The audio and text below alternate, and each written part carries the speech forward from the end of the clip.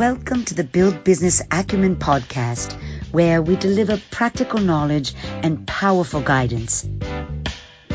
Here is your futuristic host, Nathaniel Schooler. So welcome to the show, Jessica. Your name is Jessica Kelly and you work for Cisco, and we've kind of connected on Twitter probably for it's got to be about 3 or 4 years. And you've kind of progressed as well in your jobs. And I don't know quite what you actually do now. So I'll let you introduce yourself. Well, first of all, apologies for my puppy who chose that moment to bark. I hope that you got a good, solid recording of that. He's very cute, by the way. Probably more interesting than I am. I do work for Cisco. Just recently started working for Cisco as an employee. I've been a consultant for a long time, primarily because I enjoy working from my own office, and Cisco allows me to do that. So it's great. I've been heavily involved in social media for publicity and promotion for years, and that is indeed where we met, on Twitter. And it was an accidental meeting, if I remember correctly. Just we were talking about a piece of content that got shared somewhere. But it's been great. It's been great sharing tweets with you. Yeah, for sure. So I've got a few questions for you. I know you're a bit tight for time because you've got to jump into a meeting. But how can people use content marketing to build their personal brand? That's a great question. First, a disclaimer. I sort of feel that marketing is just marketing and content marketing is the newest term, right? But if marketing is marketing. And to me, under marketing, you've got PR and publicity and promotions and sales and all these wonderful things. And social media is part of that. Social media to me, is the evolution of publicity. It's interactive. You may be broadcasting information that you want people to know, but you also better be listening and interacting with them too. That's why it's called social media, right? Mm-hmm. And so in terms of content, there's so many ways to do it. Obviously, if you are an author or a designer and you create an amazing piece of content that is all about you or a service you provide or knowledge you have, then that's a no-brainer. You're going to share that in every logical place that you think your audience might be, not just scattershot. Mm-hmm. And that's your content marketing. But then there are people who may be severely pressed for time. I would consider myself one of those people. But I also want to keep my skills sharp, and I want to know what's going on in the tech world and the world of digital media. And so for people like me, I find content curation is just the perfect thing. It allows me to keep up on the latest news and then curate it somewhere. I happen to use the Scoop It tool. Mm-hmm. It was one of the first that was available for free, I'll be honest, and I really like the way that it worked. Some people use Pinterest. There's all different places you can post.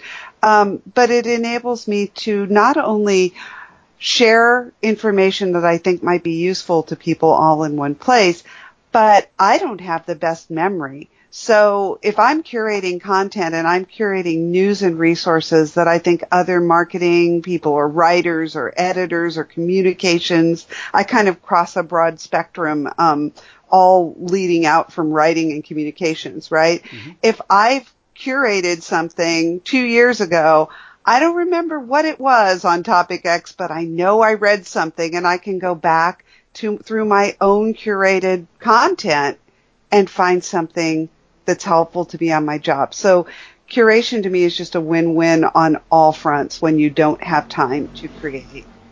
So you're basically talking about like an online sort of website like Scoop It or something like that just has a collection of your curated content, right?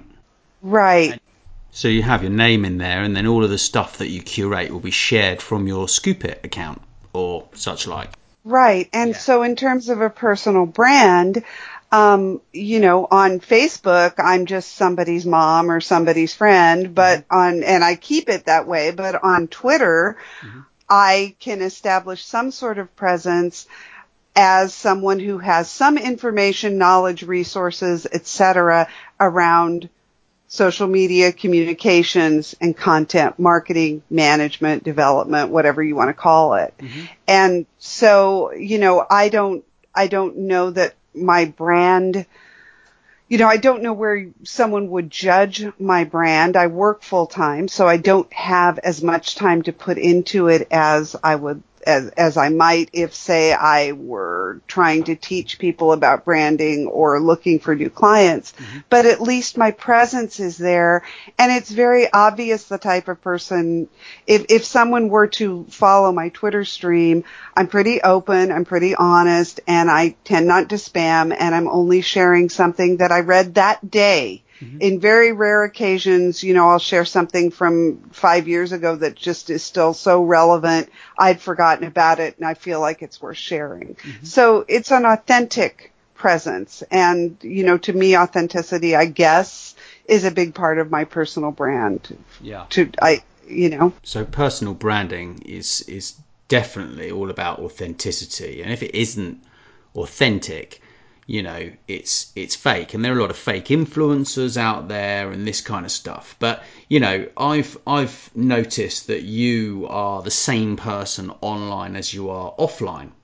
So I've got another great question here for you. So what are your top tips for improving people's careers and entrepreneurial ventures? So absolutely be yourself. So no, every part of yourself, every part of myself is not ready for prime time and not appropriate for work. So that's a given, right? Mm-hmm. But find the parts of yourself that you're really, really good at, because you're going to be sustaining this, you hope, over a long period of time, right? So I think what personal branding means to me is simply being my professional self and sharing knowledge, information, skills, whatever I've got, because I'm not one to work in silos. I'm not a territorial professional that tries to keep all my expertise bottled up to myself so that no one else, can possibly, someone might steal my skill and steal my job. I'm just not about that. I'm very collaborative. Yeah. And so that works for me. Be authentic. Absolutely. If you think building your personal brand means getting a Twitter account, buying 10,000 followers, and spamming everyone with direct messages, that's just so very wrong. Yeah. So very wrong. Unless you want to do the type of marketing, if you're old enough to remember late night television and the infomercials that are still on some channels 24/7. Unless that's who you are. Yeah. It just, I don't see a lot of gain in that, especially not in the mid or long term. Yeah, I mean, in this era of personalization, they're even bringing in personalized TV now. So you turn on your TV and they try and sell you stuff personalized to your name. I mean, I saw that the other week. But there are lots and lots of personalizations happening in the marketing world. It's a very strange place, I'm not going to lie, with AI and all this kind of stuff. When I grew up, there were 3 TV channels, and one of them was black and white, and we had a telephone where you stuck your finger in and wound the wheel round,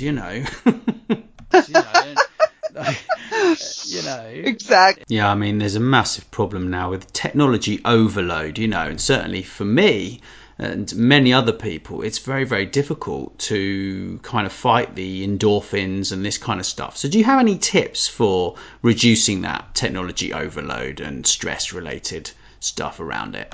Oh, that's a good question too.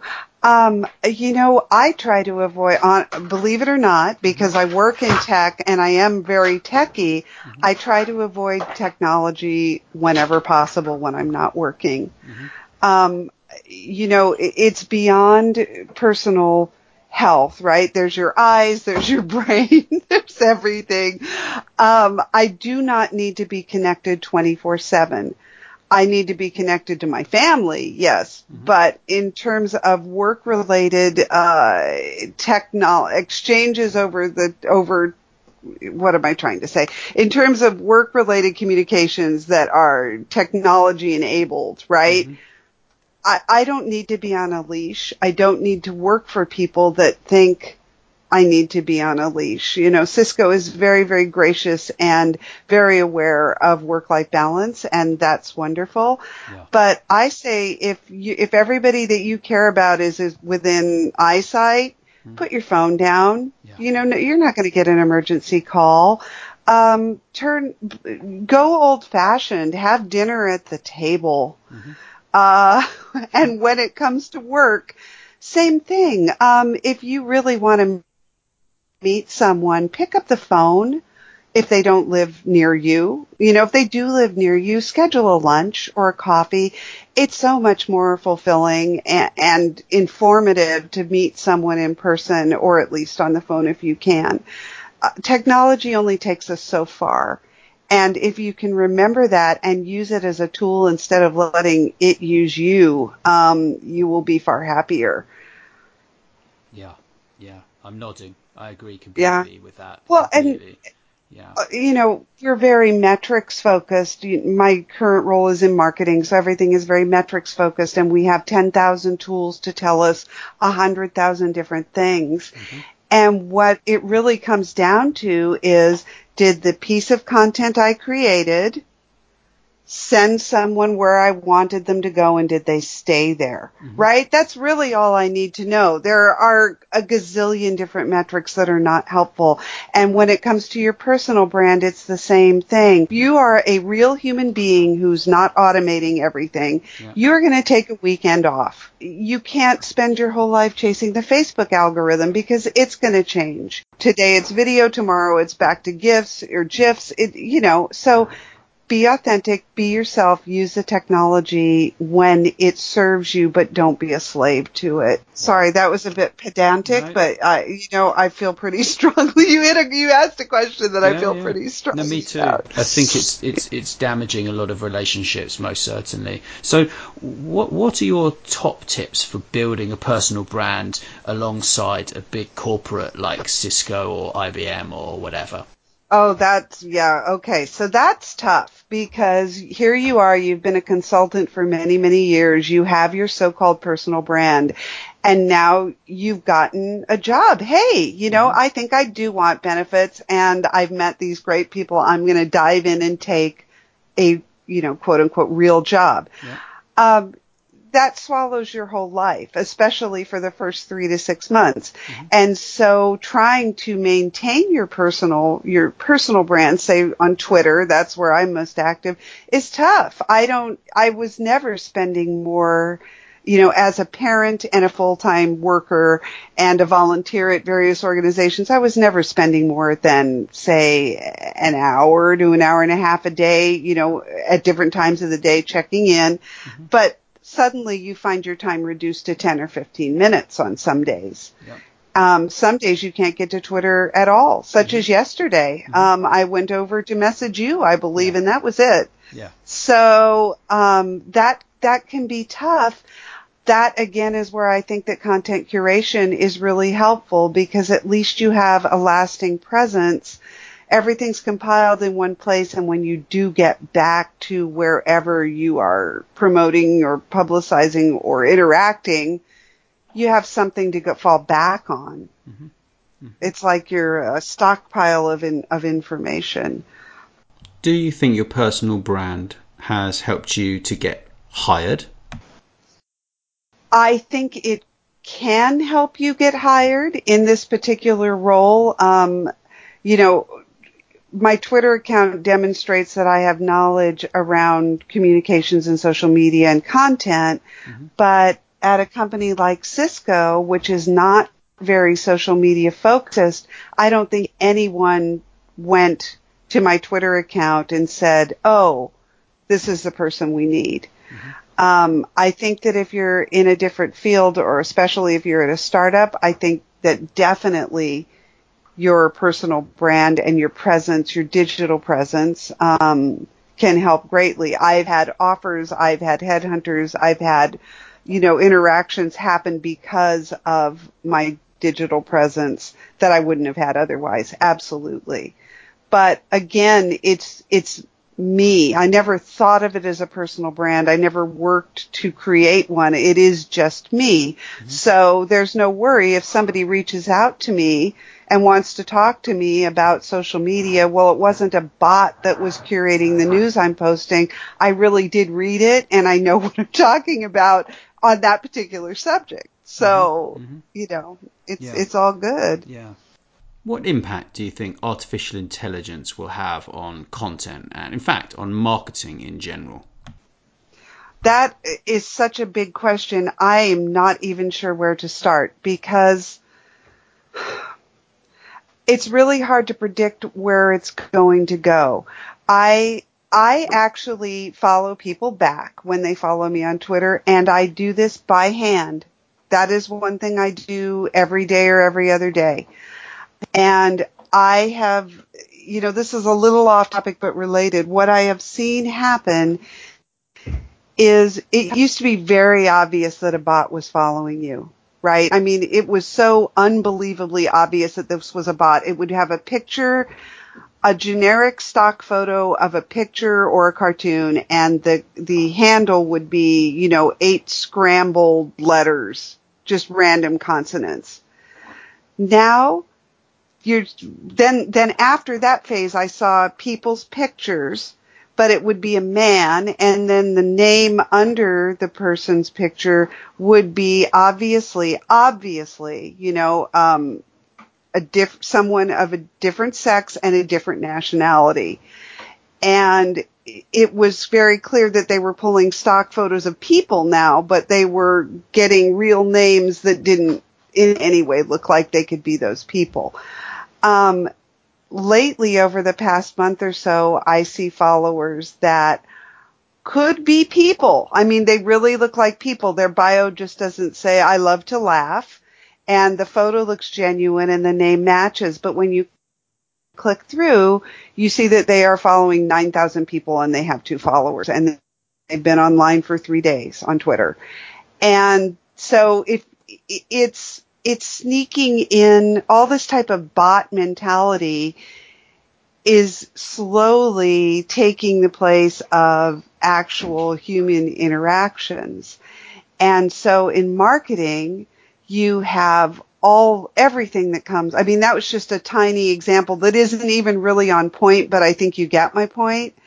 In marketing, we're going to see more and more and more of data-driven bot interactions. Mm-hmm. But the problem that I see with that is that sometimes it's not the right data.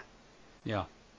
It's not the right data at all. And even at an amazing company like Cisco, who has all these tools at their disposal, watching people on the data, who are in the data gathering teams, trying to gather and compile and then analyze things, it often looks to me like an apples to oranges comparison that isn't going to actually give you good quantitative or qualitative feedback. And unless a human comes in and looks at that and says, whoa, where are we going? The shortest example of all is in some social media tools, they gauge sentiment, mm-hmm. right? Yeah. Well, if you post something about healing cancer, that's negative sentiment for your brand because you use the word cancer. Mm-hmm.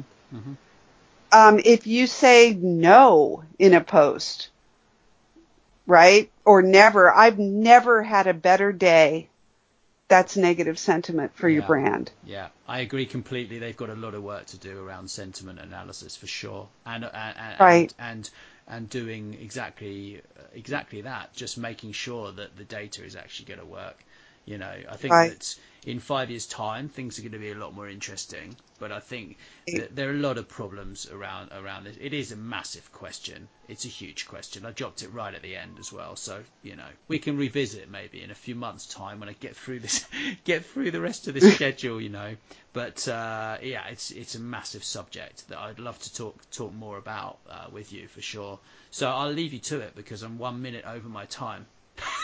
Oh, it's absolutely fine. I honestly, I don't have a meeting for another 14 minutes. I just need to prep. Yeah, for So sure. it's great. It's great. It's been so nice to talk with you. It's after so many years of being connected on Twitter, it's so nice to put a voice. I already had the face because Yeah. you've got your profile photo, but now I have a voice to go with it too. It is very nice. Same here. It's very nice. I really appreciate you sharing your time with me. Thank you. Thank you. Best of luck with your endeavor. It sounds fascinating. You have to keep me posted. And feel free to use my email in case I miss a direct message on Twitter because it's so full of spam now. Sometimes the DMs get lost. But I do always look for your messages. There's 3 or 4 people that I know are not robots, and when I see their name in the message feed, I know, this is actually a person. So. Wow. Well, thanks ever so much again, Jessica. I really appreciate you taking the time out of your schedule to do this podcast with me. Thanks so much for listening. Please subscribe, and wherever you prefer, share with your friends. And if you enjoyed the show, drop us a review on iTunes or wherever you listen.